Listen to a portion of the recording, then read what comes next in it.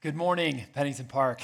It is so good to be here with you. I have the privilege of being able to share with you. It's one of my most favorite things to do, which is to talk about missions to churches and to be able to talk about what it is that God has given us the privilege and responsibility of being a part of. And I am really grateful for the opportunity to be here with all of you this morning.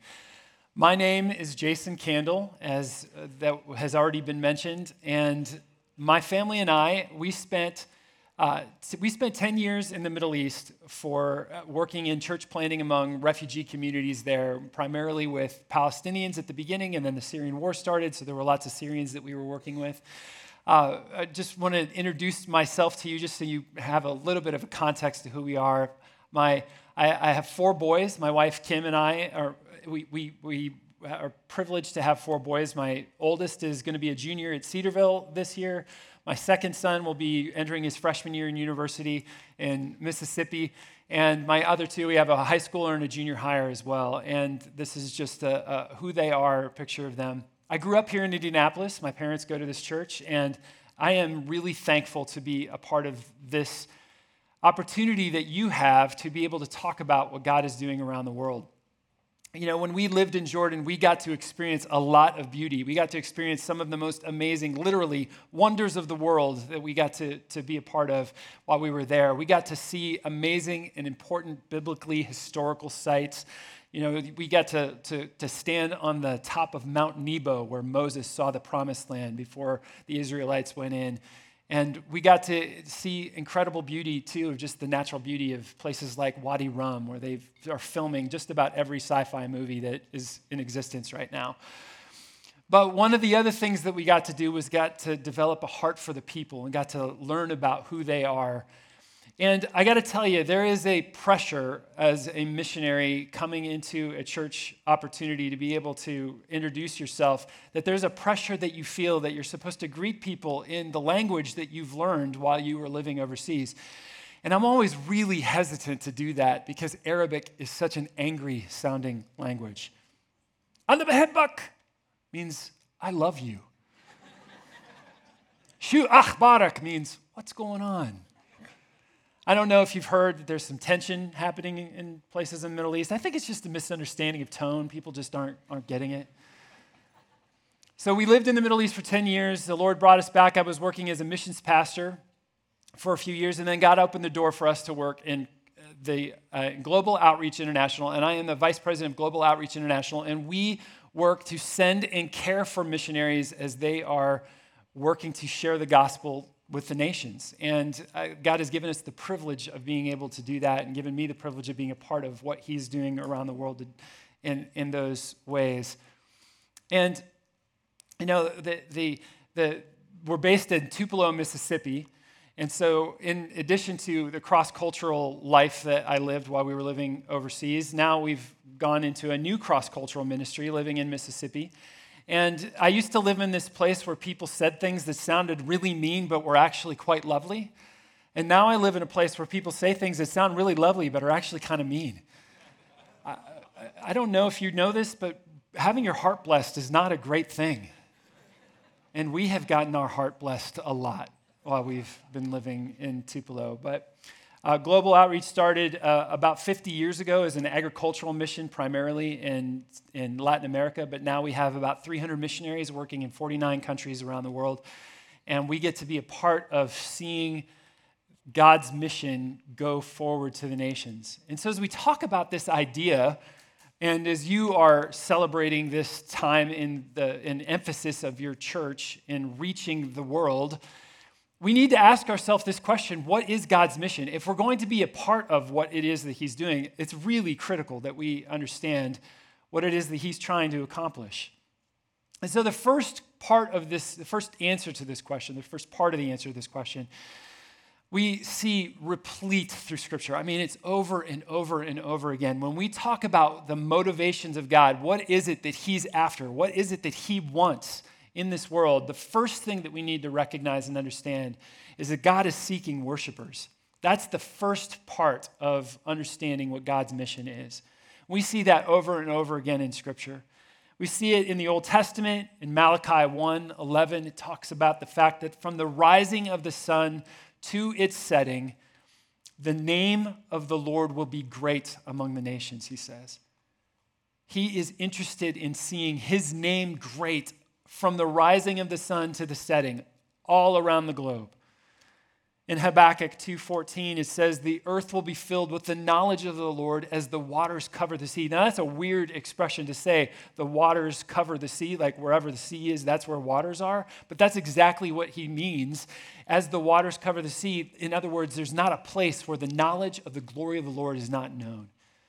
God is seeking worshipers. We see it in John chapter 4 in the New Testament, where Jesus is standing with the woman at the well, and he says to her that the Lord is seeking worshipers who will seek him in spirit and in truth. God is seeking worshipers for himself. Now, I don't know about you, but the first time I heard that idea expressed, it bothered me. Like that's a weird thing to think, that God is seeking worshipers. Because if we were to relate in any way to that, or if we knew any human being that was primarily concerned with the renown of his own name, that would be an obnoxious person that we wouldn't want to spend any time with. And yet with God, it's somehow okay. And it occurred to me many years ago that the reason that God can be okay with that is because, well, first of all, he's God and we're not. But it occurred to me that there was a decent illustration. About 27 years ago now, I proposed to my wife, right? So she grew up in Southern California. In that summer that I had decided to propose to her, I saved up all my nickels and pennies, bought the best ring that I could afford, and stuck it in my pocket and flew out to Southern California to go meet her and her family. And, I was walking through the airport terrified with the fact that I had this expensive ring in my pocket. And so I'm walking around with my hand in my pocket constantly, just like, it's still there, right? It's still there, because I was really concerned about this. So I fly out to California, and we had this lovely time. We went out on a date that night. We went and saw a movie, and I thought that this was an excellent choice for what I was about to do. We saw the original Mission Impossible movie that night. And so we took a stroll around a duck pond, and then I stood up behind the picnic table as we sat there and got down on one knee, and I held this ring out to her and asked her to marry me. And she said, oh my goodness, this is happening, I can't believe this is happening. And what seemed like an eternity, she finally said yes. And she put the ring on the finger, and then she took the box that this ring came in and just fawned all over it. I mean, it was a nice box. It was white leather wrapped. It was hexagonally shaped. You opened it up, it had that new box smell. I'm really, really, really thankful that some of you laughed when I said that, because if you didn't think that I was joking about the fact that you would be insulting her intelligence, right? Like, she didn't care about the box at all.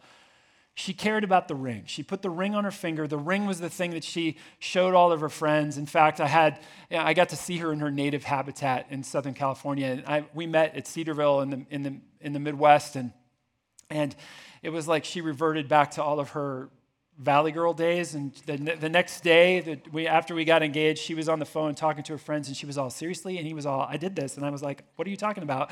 And I was like, oh my goodness, I don't even know who this person is. But she said yes, and she valued the ring, and she was telling people about the ring because the ring was the thing that had value. The box didn't mean anything. And it occurred to me that is exactly what it is like with God and us. That God wants to give us the greatest thing that he could possibly give us, which is himself. He wants to give us the ring. He wants to give us the most valuable thing in the universe. And for him to give us anything other than himself, for him to give us anything other than the best thing that he could possibly give us, would be unloving, in the same way that if I gave my wife anything that was less than the best that I could possibly afford, it would be treacherous and unloving. For God to do that to us, to give us something other than himself, would be unloving. In the same way, it's to our benefit. It's a blessing to be to receive that gift of himself. And so for him to be seeking worshipers, for that to be the thing that is motivating him, for him to want to seek worshipers in this world, it is to our benefit and it is to his glory. I love the way that C.S. Lewis talks about this idea, and he says that mankind is far too easily pleased. That we could have a holiday at the sea, but we're content playing in mud puddles. For us to value anything other than him is as foolish as valuing the box over the ring. It's as foolish as valuing and being content playing in mud puddles when you could have a holiday at the sea. God's mission is to seek worshipers. That's the thing that he's about. And we need to understand and recognize that it's not just because he's this petulantly insecure being in the sky that only wants people to constantly give him positive affirmation.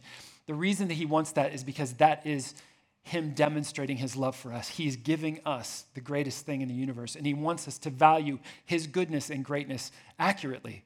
He wants us to value them because he is the greatest thing in the universe. God's mission is to seek worshipers, and we get the blessing of being a part of that. Being in his presence, understanding and being in that relationship with him allows us to experience his blessing. And there's lots of blessings that we get to experience in this life, right? Like blessing is something that our culture talks about a lot. You go into Hobby Lobby or Michael's and you see signs that talk about blessings.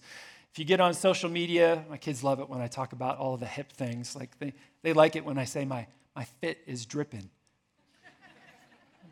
As he's like, my boys are just like, please don't talk like that.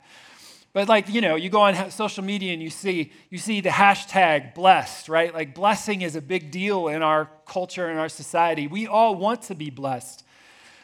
And that's another part of this understanding God's mission and understanding what it is that he's about, is that he wants to bless us. He wants to bless us, but we need to anchor it into what his word tells us the blessing is supposed to be about. And we see that in Psalm 67. So we've already read that this morning. I want to read it again because it starts off deliciously. In verse 1, it says, "May God be gracious to us and bless us and make his face to shine upon us." Man, who doesn't want that? God, bless us. Please bless us. Make your face to shine upon us. That your way may be known on the earth, your saving power among all nations. Let the peoples praise you, O God. Let all the peoples praise you. Let the nations be glad and sing for joy, for you judge the peoples with equity and guide the nations upon earth. Let the peoples praise you, O God. Let all the peoples praise you. The earth has yielded its increase. God, our God, shall bless us. God shall bless us. Let all the ends of the earth fear him. This reality of what we see in Psalm 67 is connecting the idea of this blessing that we want and is connecting it to the renown and fame of God.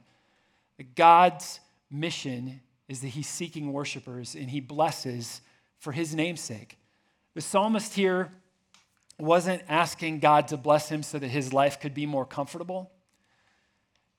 The psalmist wasn't asking God to bless him and to see the earth yield its increase, to see abundance flow on the earth so that he could experience an easier life. He was expressing this reality and this desire for God to bless him so that the nations would know him, so that the world would understand who he is, his goodness and his greatness, that they would start to value him accurately in the same way that we're supposed to. Understanding this psalm, we need to look at a couple of important points. One of those points is this concept of face, that the blessing is connected to what God says here. And the psalmist says, make us face to shine upon us. That word face is from the Hebrew word panim, and it's literally translated as the presence of God. It's actually translated that way in Genesis 3, verse 8, when it talks about Adam and Eve walking with God in the cool of the garden, that the presence of God was with them. That's what the psalmist is asking for. May God's presence bless us. May we know him. When we know God and his ways, may we experience his salvation. May we experience the peace and justice and prosperity that he brings. That's what Psalm 67 is saying. But another important part of understanding Psalms is to understand that Hebrew poetry is a lot of symmetry and it's a lot of parallelism. That's what they call it in seminary classes that you take. And there's this really interesting thing that, if you want to get into the weeds and nerd out on biblical study, it's called chiastic structure, right? So it's the Greek letter chi, which is an X. And so it has this, they make this shape because the first part of the psalm and the last part of the psalm parallel each other, and then the second part of the psalm and the second to last part of the psalm parallel each other. That's a common structure in Hebrew poetry. When you get to the middle of it, that is the primary focus of the psalm. And you get to the middle of this one in verse 4, it's let the nations be glad and sing for joy, for you judge the peoples with equity and guide the nations upon the earth. The psalmist understood that God's blessing that he was seeking had to be transmitted and translated to the nations. Let the nations know him and know how good he is. And it's important for us to recognize that this theme is seen over and over and over again in the scriptures. God's blessing is connected to the nations knowing him and knowing how good and great he is. So, as we seek to reach the world, as we seek to have the heart of God, we need to ask ourselves, am I seeking these blessings for myself or because I want others to know and worship him? This has always been the plan of God. He blesses to be a blessing so that he may be glorified. In Genesis chapter 12, verse 3, when God called Abram to go to this place, this new place, to cross a cultural boundary, he promised him this amazing blessing. He said, in you all the nations of the earth will be blessed.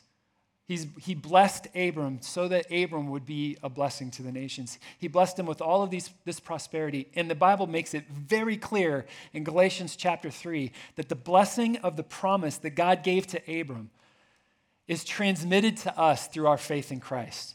That we get to be partakers of that presence of God, of knowing him and his goodness and greatness. But that blessing that we experience has to be transmitted to the nations. God has given us that blessing, and if we need to ask ourselves, why are we asking for these blessings too? So we ask this question, what is God's mission? God is seeking worshipers, and he has a heart to bless for his name's sake. And he wants to invite others, he wants to invite people, he wants to invite us into that blessing. So understanding what it is that we're trying to do as a church has to be anchored in what God's word talks about in these things. There's one of the standout features that we see in Psalm 67 and Genesis 12 is that in both of these passages, this blessing is attached to the idea that it's supposed to be a conduit to others, to the world around us. God blessed Abram to be a blessing to the nations. The psalmist is asking God to be blessed in order for the nations to be affected. I want to pause here and take a moment to reflect about what that really means for you and me. Because I think that there is a much deeper heart issue at stake here. And we need to approach this truth with more than just intellectual assent, saying, yeah, I agree with that. Let's take a look at another example in Luke chapter 4 to help us understand what I mean by that. In Luke chapter 4, we'll start in verse 14. If you want to turn in your Bibles there, we're going to spend a few moments in Luke chapter 4, starting in verse 14. I love this passage. It's very dramatic. And so I get a kick out of how Luke portrayed this story. In verse 14, it says, and Jesus returned in the power of the Spirit to Galilee, and the report about him went out through all the surrounding country. And he taught in their synagogues, being glorified by all. All right, so that's the context that we have here. Jesus is going back to Galilee, his home base, and reports about all of the crazy things that people had been seeing Jesus been doing had been spreading about him. In verse 16, and he came to Nazareth, where he had been brought up. And as was his custom, he went to the synagogue on the Sabbath day, and he stood up to read. And the scroll of the prophet Isaiah was given to him. He unrolled the scroll and found the place where it was written, "The Spirit of the Lord is upon me, because he has anointed me to proclaim good news to the poor. He has sent me to proclaim liberty to the captives and recovering of sight to the blind, to set at liberty those who are oppressed, to proclaim the year of the Lord's favor." All right, so let's just pause there for a second and set the scene. Jesus is back in his hometown, and as was his custom, he goes to the synagogue. The synagogue ruler hands him the scroll, and he opens the scroll, and he finds this very, very, very important passage from the book of Isaiah, the prophet Isaiah, who had written about what the Messiah, the long-awaited Jewish Messiah, was going to do and what he was going to be like. Now, the Jews understood this completely, that this reference in Isaiah was talking about this one future Messiah that they were looking forward to.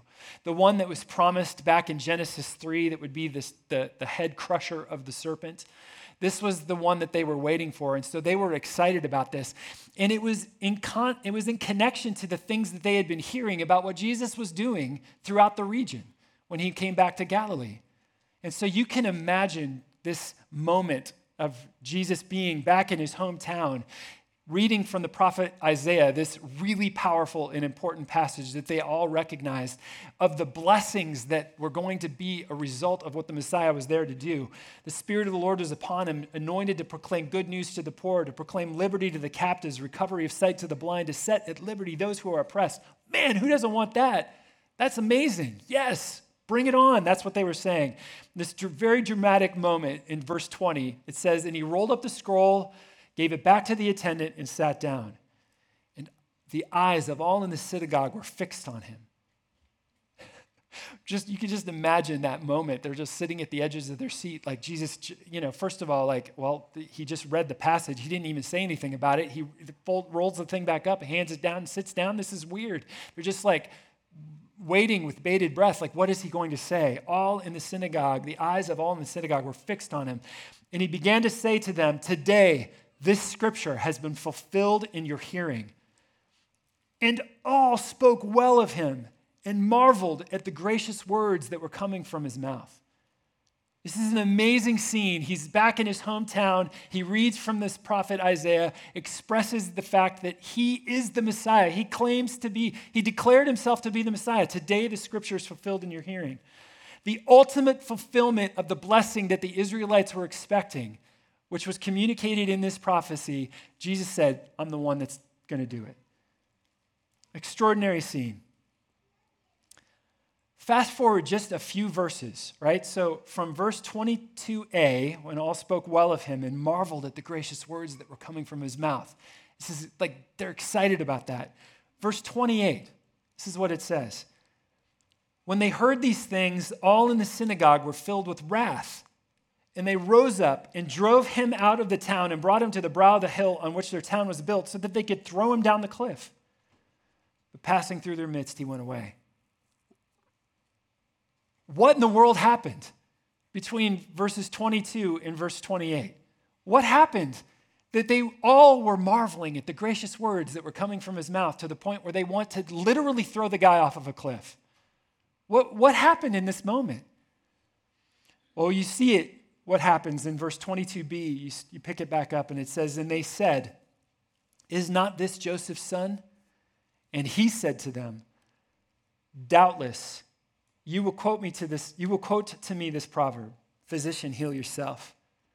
What we have heard you did at Capernaum, do here in your hometown as well. And he said, truly, I say to you, no prophet is acceptable in his hometown. But in truth, I tell you, there were many widows in Israel in the days of Elijah, when the heavens were shut up 3 years and 6 months, and the great famine came over all the land. And Elijah was sent to none of them, but only to Zarephath in the land of Sidon, to a woman who was a widow. And there were many lepers in Israel in the time of the prophet Elisha, and none of them was cleansed, but only Naaman, the Syrian. It is clear from the context of this passage that the stories that Jesus alluded to, that he touched on a racist or ethnocentrist nerve. Because the people that he referred to in the stories that he shared were not Jews. They were Gentiles. The widow was a Gentile Phoenician woman. Naaman was a Gentile enemy combatant. Both were despised and considered at best the other and at worst enemies. And yet Jesus made this direct connection of the blessing of the Messiah to the nations. And it was for that reason that the Israelites that were living in Nazareth at the time decided to want to chuck him off of the cliff. Now, before we judge the Israelites too harshly, I'd like us to take a moment and reflect on our own heart attitudes. This is a tricky thing because as I stand here and say these things and talk about the incompatibility of racism with the heart of God, I doubtless, everyone in this room agrees with that. I imagine the people of Nazareth probably felt similarly. It would have felt the same way. But blind spots are blind spots for a reason. If we knew that they were there, we would deal with them. So I'd like to ask us to apply this passage in a practical but spiritual way.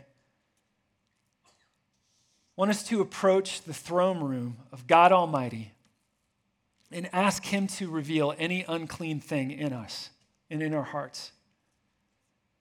I want us to ask him to help us repent of any attitude, fear, prejudice, distaste for the other in our lives. Asian, African American, Hispanic, Arab, Muslim, Buddhist, Mormon, drug addicts, homeless, people our society identifies as criminals, whoever the other is. If we want to reach the world with the beautiful blessings of being united to Christ through faith, we must have the heart of God for the nations. We need to align ourselves with God's heart. It is only when we expose those attitudes that are deep within our hearts, those attitudes and fears to the light, that we can experience the grace that God has for us. We need to cry out in confession and repentance, like the psalmist in 139, where he said, "Search me, O God, and know my heart. Test and know my anxious thoughts. See if there is any offensive way in me and lead me in the way of everlasting." After confessing and repenting, we can have the heart of God to experience the blessing and invite others into that blessing of being a part of his kingdom. So when we talk about this idea of what is God's mission, he's seeking worshipers. He's seeking worshipers and inviting us into the blessing of being a part of his kingdom. And he has this heart to bless the nations.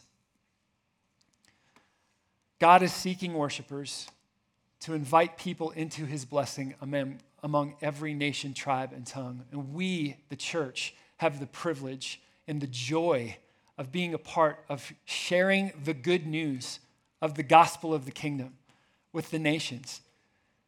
We have the joy and privilege of being a part of what God is doing to invite others into the blessing of being united with him. I was told a long time ago that when you give a message, you're supposed to have 3 points in a poem. So I at least have the poem this morning. I want to talk about and share with you what this kingdom of God is like. What is the good news that we have, the blessing of being united with God? This is what it is. Reunited brothers and nurturing mothers. Bent and broken bodies restored, orphans home and unignored. Equality for the sexes, no squandering of excess. Justice present on every street, people standing on their own 2 feet. Solutions to problems created, all slaves emancipated. Husbands and wives bonded till death, praise and honor flow with every breath. Cancer, disease, and addiction all broken. Love grows deeper with each word spoken. Homelessness afflicts no longer, and families together grow stronger. Dead relationships resurrected, the weak and vulnerable protected. Peace in every nation, love and no condemnation. Warring soldiers no longer needed. Victory to the King has been conceded. Curse of sin, death, and hell defeated. Christ's death and resurrection completed. Eternally through faith, King Jesus saves. Eternally satisfied, resurrected from the grave. Praise be to him, Lord of lords, King of kings. Lift our hearts. Let us sing. Hallelujah. Hallelujah, to our God be praised. Thankful, humble, this prayer we raise. Hallowed and honored be your name. To you, renown and eternal fame. Your heavenly kingdom, let it come. Let earth and life therein be overcome. Amen. This is the good news of the gospel. This is the future hope that we have to look forward to. This is the blessing of what it means to be united to God through Christ and the faith that we have in him. And we, the church, have an opportunity to extend that invitation to the nations around us, to extend this good news. I'm so thankful for this hope that we have. What it says in Revelation 21, when John sees this revelation of what the future is going to be like, and he says he heard a loud voice from the throne saying, "Behold, it is done. I am the Alpha and the Omega." He says that he will wipe away every tear from our eyes, and death will be no more. There will be no mourning, nor crying, nor pain anymore, for the former things have passed away.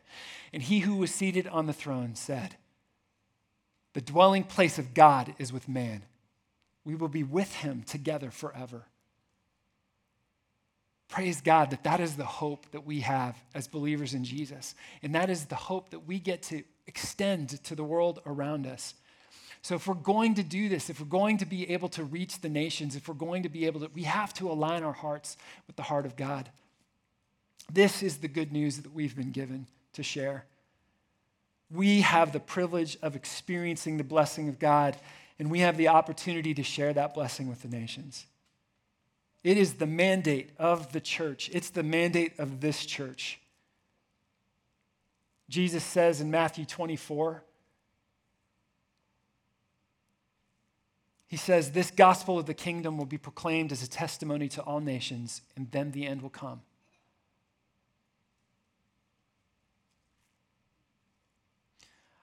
The Lord might be leading in your heart specifically to go, to join the team that's working in Sudan to train national missionaries to be able to share the gospel.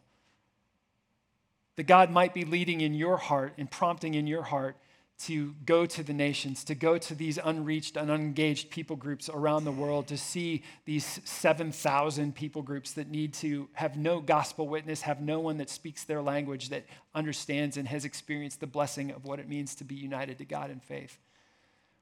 And if the Lord is leading in your heart and he's prompting in your heart, even if it's just an inkling of like, I might be interested in that, please come talk to me. I might have an organization that could connect you to help you along the way. But beyond that, we all have the responsibility to be a part of what God is doing. We all have this desire and this need to align our hearts with his. And if we understand that God's mission is to seek worshipers, to invite people into the blessing of being in relationship with him among every nation, tribe, and tongue, we need to be quick to confess our own fears, our own idols, the things that are preventing us from being able to unite with him appropriately. So let us all leave this place uniting our hearts to the Lord's heart and use our blessing to be a blessing so that the Lord will be made known among the nations. Let's pray.